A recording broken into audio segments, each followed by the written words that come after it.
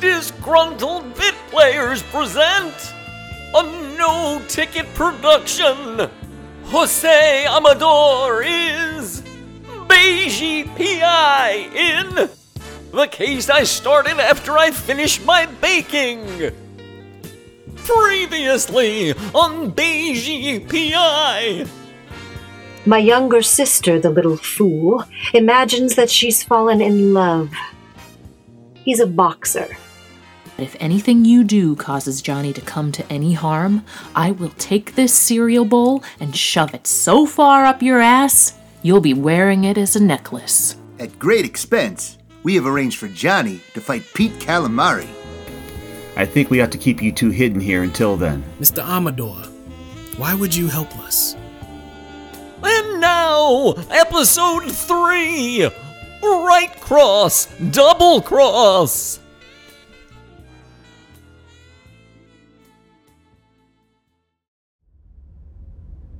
Things were starting to come into focus. I knew where Johnny and Skipper were, and I knew their plans. What I didn't know was what to do with the information. Something about Catherine Ritzy stank like milk that's been left in a bedpan for a week. I didn't trust her. I'd had plenty of clients I didn't trust. I'd also screwed over my share of people just as nice as Johnny and Skipper. I could do it again. It's open. It was Daisy Marzetti, and she looked as anxious as an inveterate gambler betting on the Cleveland Browns. Good morning, Mr. Amador. Miss Marzetti, I didn't expect to see you again. I didn't expect to be here. Please, sit down. What can I do for you? Mr. Amador, I don't know who to turn to. Well, usually they say look at the person on your left, then the person on your right. Then they say that at least one of those people won't graduate 4 years from now. Johnny's gonna throw a fight.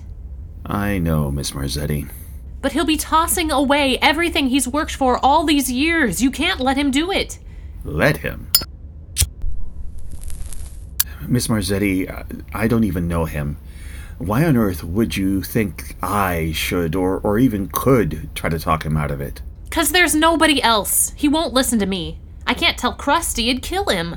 But you, Mr. Amador, I know we only met briefly, but I could tell. You're a good man, and good men do the right thing.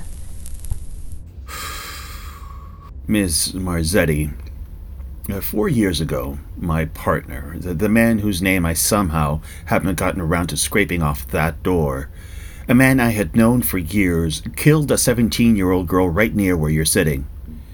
I've had the carpet replaced since. He was a good man, or he had been. I learned some things that day, one of which is that good men do evil things just like everybody else. Also, I learned that vinegar is an effective natural cleanser, but that doesn't really enter into this. My point, Miss Marzetti, is that Johnny may be your little brother, but he's a grown man, and he's going to do what he wants to regardless of whether you or I approve. So we might as well just have sex on my desk. Did I say that last part out loud? I will pray for you, Mr. Amador. Both of you. So she left. As I watched her go, I wondered if maybe I should do the right thing. I wondered if it might be enough to just not do the wrong thing. I also wondered if she was into light bondage, but let's not dwell on that part.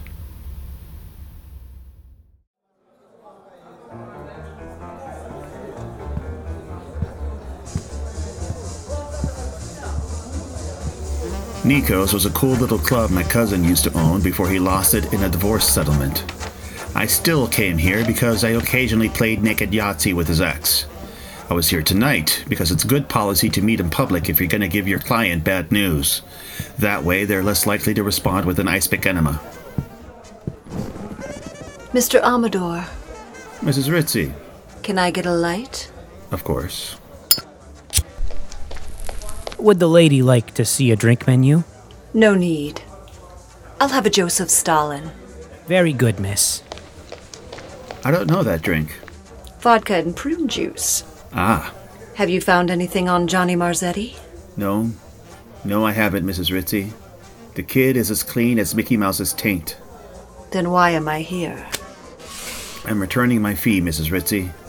I'm going to have to take myself off of this case. Why is that, Mr. Amador? Because I don't trust you, Mrs. Ritzy. I don't have to like a client or think their pubic hair configuration is the most flattering, which, if I'm talking. But I do have to know why they've hired me, and with you, I'm just not sure. I see. I thought we understood each other, Mr. Amador. I thought you were agreeable to blackmail and spontaneous sex. I thought you were a real man.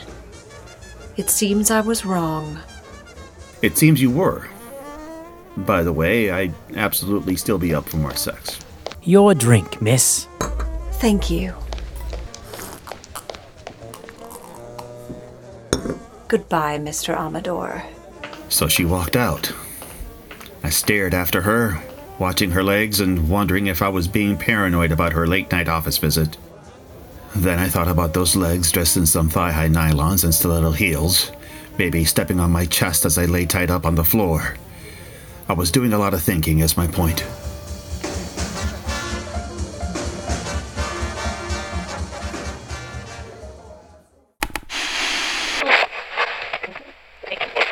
You bet it's new. No brush. Saturday night. I hadn't heard anything more from Catherine Ritzy, and I hadn't heard anything more from Johnny or Skipper. So far as I knew, I was done with the whole situation. Except I wasn't. I didn't know why Catherine Ritzy had come to my office that night. It was like an itch you can't scratch because you were born without fingers, or some other thing that would stop you from scratching. Why had she come here? The only thing even halfway interesting in my desk was my collection of Amish pornography. Now that's a thatch. Catherine had been looking through the drawer, though. She'd been near my file cabinet. What the hell could she have been looking for in my files? Come on, go get him, Johnny. And round 7 has started a little slower than the last round. Both of these evenly matched fighters feeling the fatigue of their battle. A hard right to Marzetti's kidney backs him up against the ropes. It sounded like Johnny was about to take that dive. Now Calamari, sensing vulnerability, picks up the intensity. He throws a blistering array of punches at Marzetti, who can only cover his face and whimper like a terrier when you kick it with steel-toed boots. Any moment now. Marzetti has nowhere to go. Calamari is hitting him as hard as you'd hit your son when he spills milk on the carpet. Some goddamn punches! And now Marzetti is down on one knee, like when your wife tries to pull you off the kid and you grab her by the throat and shove her to the floor. Sounded like it was almost over. I went to shut the radio off. But wait, what's this? Marzetti is standing up. This reporter was sure Marzetti was finished, but now he appears to be getting a second wind. He throws a left jab that knocks Calamari back away from him. And now a right jab, left jab, right jab, left jab, right jab. I wasn't sure what I was hearing. Calamari is stunned. He doesn't know where this is coming from. It's like when your kid comes back from college, and now he's bigger than you, and he sees you smack your wife, and then he jumps in and starts pounding the shit out of you, and you're half terrified. A part of you is kind of proud that you raised a real man, and now Calamari is down. He's down. The referee starts to count. He's still counting. What an amazing counting. One number right after another. I didn't know numbers went that high. 10. And Marzetti is the winner by knockout. Johnny Marzetti with an amazing win over Pete Fried Squid Calamari. How about that? I'm as happy as a little girl with a new dolly. What the hell was the kid thinking? Defying the Ritzy family was one thing. Defying the mob was something entirely different. It was like apples and really violent oranges. Go for Beiji. Mr. Amador, it's Skipper Ritzy. Miss Ritzy, what can I do for you? Oh, Mr. Amador, it's Johnny. He's done something foolish. Yeah, I just heard. I don't know what to do, Mr. Amador. This wasn't something the two of you had planned. No! I didn't want Johnny to make the deal in the first place. I knew it would kill him to throw a fight. But now... Did you and Johnny plan to meet somewhere? Well, he was supposed to come back here after the fight. Stay where you are. I'll see if I can find him, then I'll bring him to you. If Johnny shows up, you keep him there. The hell was I doing? This wasn't my fight. I could sit here and have another drink or three, then read a couple of issues of Betty and Veronica Digest and pass out peacefully. Instead, I was grabbing a gun and running out the door to confront a group of Canadian mobsters.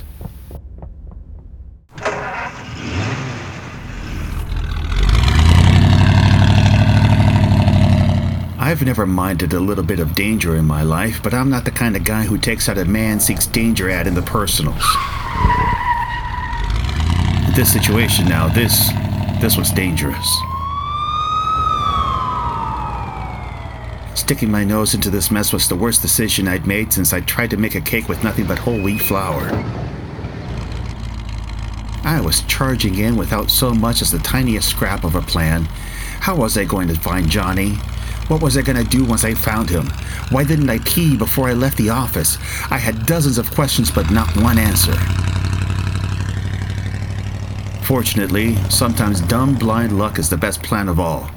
I spotted Johnny 10 blocks from the Coliseum. Johnny! Johnny! Johnny! Johnny! Johnny! Johnny! Johnny! Johnny! Mr. Amador? Come on, get in.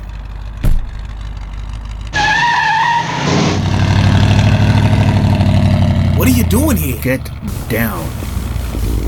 Skipper called me. Said you needed help. Thank you. Don't thank me yet, kid. We're not out of danger. Not by a long shot. Right. Why'd you do it, kid? What the hell were you thinking? Mr. Amador, I don't know what happened. Well, you were in a boxing match. You were supposed to throw the fight, but then... No, I know that. What I'm saying is I fully intended to throw the fight. I was all ready to let him land a good right hook and fall down. He came toward me. I remember thinking, I'm doing this for Skipper, for our future. Next thing you know, I'm pounding the hell out of him. 8, 9, 10. I don't know what I'm gonna do, Mr. Amador. It's pretty simple, Johnny. You're gonna get the hell out of town tonight. Thank you, Mr. Amador. Listen, kid. If this works, you can send me a pretty bouquet. Maybe something with some lilies and ferns that does a kind of sweeping thing off the table and toward the floor. Until then, keep your head down.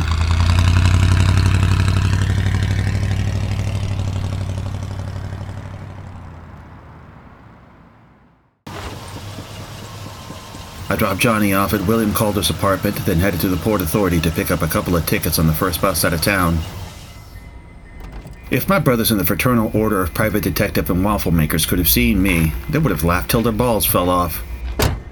Me, Jose Amador, risking my neck to help a couple of kids in love. Maybe, when you spend your days and nights down in the sewer, swimming with the other sharks, you need to see something every once in a while that's not covered in wastewater. If I wanted to keep that wastewater off of Johnny and Skipper, I had to hurry. Of course, when you're in the biggest hurry, life is going to pump your brakes for you. Sir, I'm doing my best to help you, but... Your best? Jesus, if this is your best, I'd fucking hate to see your worst. Listen, it's not rocket science.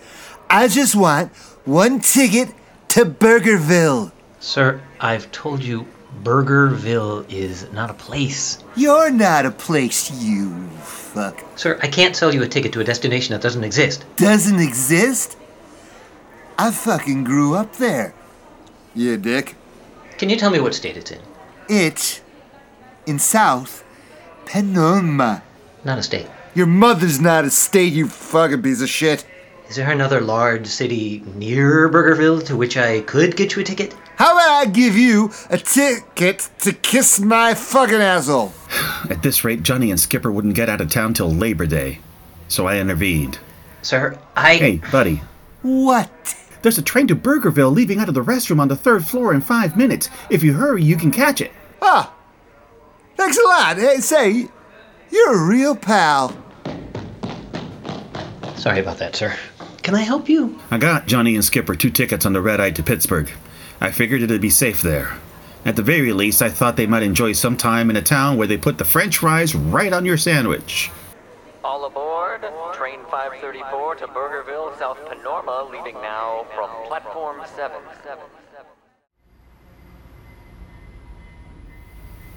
As I headed back to my car, I kept my eyes peeled for any sign of Ron McDonald and his crew. I knew there was a pretty good chance they were looking for Johnny at any place he might be able to get out of town. Spare a quarter? Sure, Pops. Here you go. Thanks, mister. Hey, this is a laundry token. Oh, sorry, Pops. That's all I have on me. But how are you gonna do your laundry now? Huh. I hadn't thought about that. Here, why don't you give that back to me and I'll give you this cough drop. Deal! You haven't accepted Jesus into your heart. How are you ever going to know his recipe for ham salad? And lo, the Lord did chop 3 sweet pickles, mix in a can of deviled ham, and sprinkle it with celery salt. Then did he stir in 2 tablespoons of mayonnaise. Brothers and sisters, I'm telling you, the Lord Jesus spread that ham salad on rye bread, and it was good. X-ray! Boxer disappears after fight. Probably running from the mob. X-ray! Shit. Bad news traveled fast, apparently. I needed to get Johnny and Skipper on that bus soon, or they were going to be deader than an armadillo at the Indy 500. Everything went smoothly. I made it back to William Calder's building without seeing any of Ron McDonald's goons. I figured if I could get Johnny and Skipper out the door in the next 5 minutes or so, we'd be in the clear. When I got to the apartment, though, I got the feeling that 5 minutes was going to be wildly optimistic. The door was hanging open, and the gun smoke in the air was as thick as a fullback's neck. As soon as I walked in, I saw that the only bus Johnny would be catching was the 9:15 to the Big Adios. He was laying in the middle of the living room, looking like the bloodiest piece of Swiss cheese you'd ever seen. Someone had wanted to make goddamn sure Johnny Marzetti wasn't getting up again. Skipper was nowhere to be found. I had tried to do the right thing to help out true love, but I'd forgotten the cardinal rule of the detective business. Death doesn't give a damn about true love. The other cardinal rule is too many powdered donuts leaves you bloated and uncomfortable. For some reason, a lot of the detective rules involve donuts.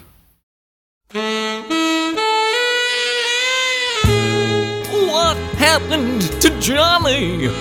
Where is Skipper? Does anyone else feel like a donut? Find out in the next thrilling episode of Beige P.I.